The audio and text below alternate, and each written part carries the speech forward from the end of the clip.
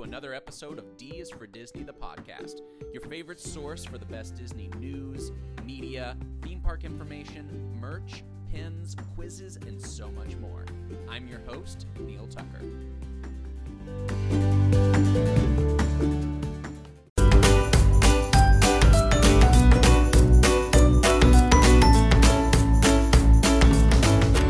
Hey guys, what's up? Neil here from D is for Disney. Welcome to episode number 9.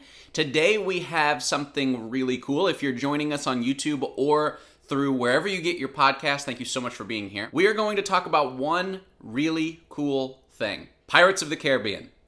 Pirates of the Caribbean launched 52 years ago. The very first one launched 52 years ago today at Disneyland in Anaheim, California. According to the official Disney Twitter account, it said its maiden voyage originally today in 1967. 1967. There are other versions, of course. There's one in Orlando, which launched in 1973. Tokyo was 1983. And then Paris was 1992. So they basically did one every decade for the 60s, 70s, 80s, and 90s. The original was actually supposed to be a wax museum. It was supposed to be a wax museum. But with the huge, wild success of It's a Small World being a boat ride, Disney changed his mind and turned Pirates of the Caribbean also into a boat ride. And we know how that went. It's been a wild, wild, wild success of its own.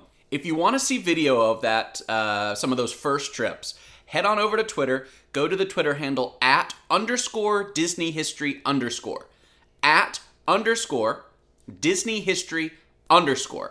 It's a Today in Disney History account. It's one of my favorite accounts, really, on all of social media, which I know is saying a lot, but it's true. It's a fantastic account. Whoever is running it is doing a phenomenal job. They always have video, and it's branded, and it just...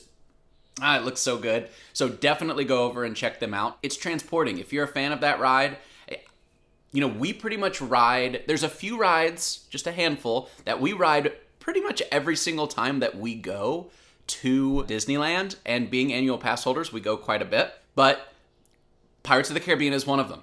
Haunted Mansion is another. Indiana Jones, we like going on that one a lot too. So we have kind of like a handful of rides that we go on all the time. But Pirates of the Caribbean is one of them because it's so special, because it's so transporting. It takes you into another world, and we just cannot get enough of that.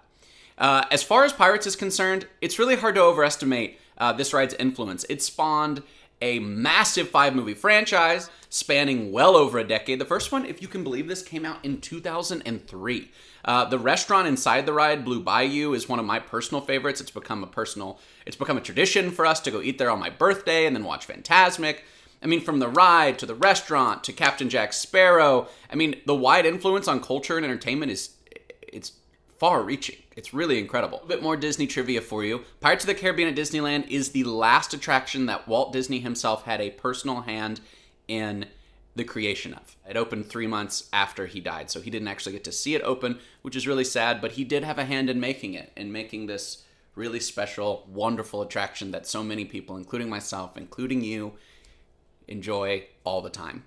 On that note of being at Disneyland, me and my fiance, Amanda and I will be at Disneyland tonight. If you're there, give us a shout out. If you're not there, we would love for you to kind of join us virtually. We will be live streaming sometime probably around 7 or 8 Pacific time. So if you're on Instagram, follow us there @DisForDisney_, @DisForDisney_. And I think it's going to be really fun. Either way, thank you so much for being here with us today. Follow, like, subscribe, share, turn on those notifications, that little bell, and I will see you guys next time.